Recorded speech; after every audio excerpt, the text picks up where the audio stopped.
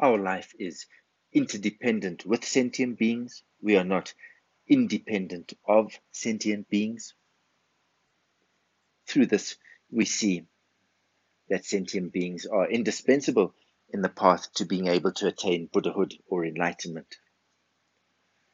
Instead of seeing all the people or the other sentient beings as a nuisance, a problem, an obstacle to my happiness, how we see them is as a great opportunity.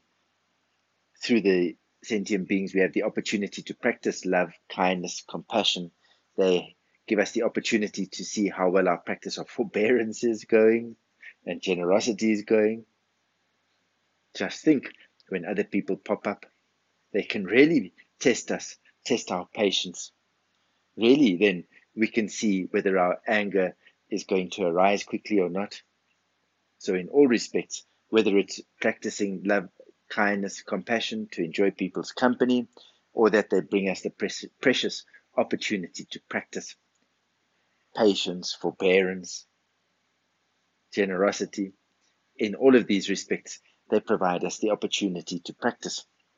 And as a result, hold all sentient beings in the greatest of regard and gratitude.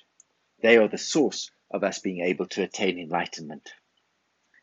Our practice is not separate from sentient beings.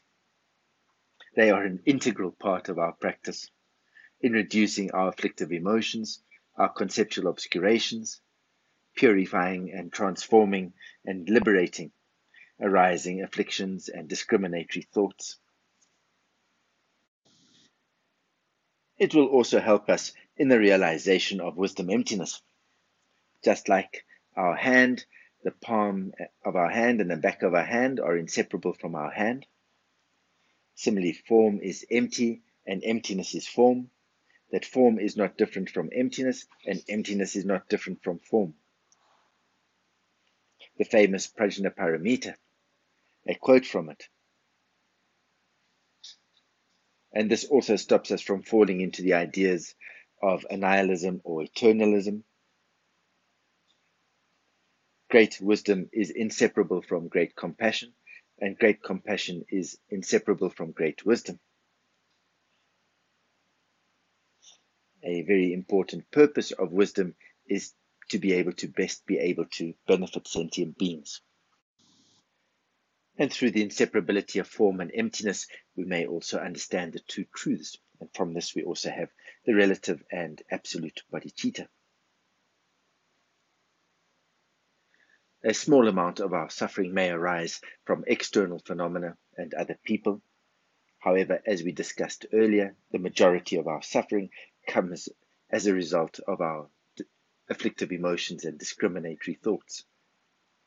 And through our own investigation, we see that all our experiences involve our own mind. And this is where we practice, in our mind. This is where we transform. This is where we practice bodhicitta. We purify, we transform, we liberate all of these arising discriminatory thoughts and these afflictive emotions. In reality, where is the difference between samsara and nirvana? The difference is within our own mind. Through these practices of bodhicitta, transforming our mind, we can gradually change, overcome our negative habits, and gradually become able to help and guide others. What is the greatest difficulty or obstacle to our practice is our own distraction. It's very important that we improve and establish a good state of the right mindfulness and awareness. And through this, and in order to do this, it's very important that we have diligence and discipline. This is very important. And that we commit to practices. This is sometimes a very big problem. For many people, they don't want to or don't like to commit to anything. However, if you really want to establish yourself in these practices, it is important to commit yourself to the practices. There will be hardships, there will be difficulties. However, it is really worthwhile. in the long run, it'll really benefit. What happens when we get distracted? We lose our awareness, and then without the awareness, when those thoughts arise, we don't liberate them. They become dualistic thoughts. They become concepts and ideas, and we attach to these, and then they become actions. And this provides the source for samsara, the source of our delusions and our distractions. These habits of ours, we're so accustomed to them that when they arise, we just fall into them without even realizing or noticing that we have done this.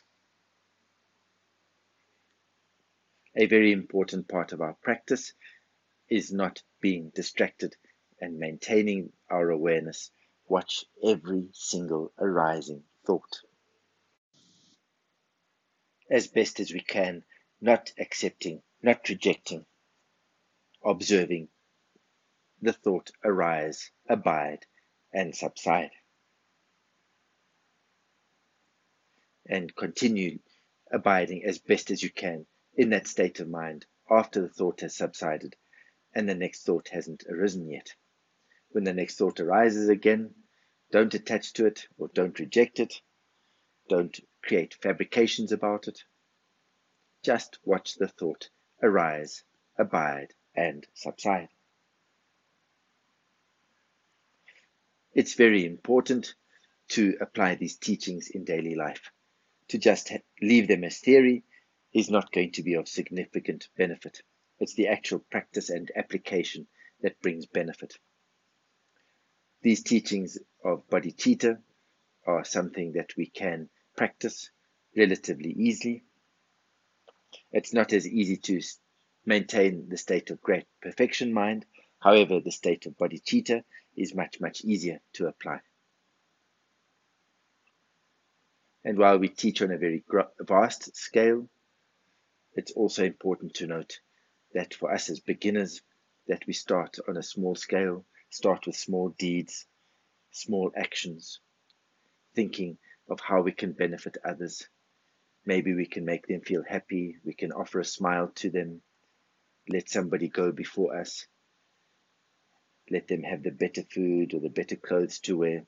Just small little actions of considering other people. Practice greater forbearance and patience and not speak back to other people so quickly.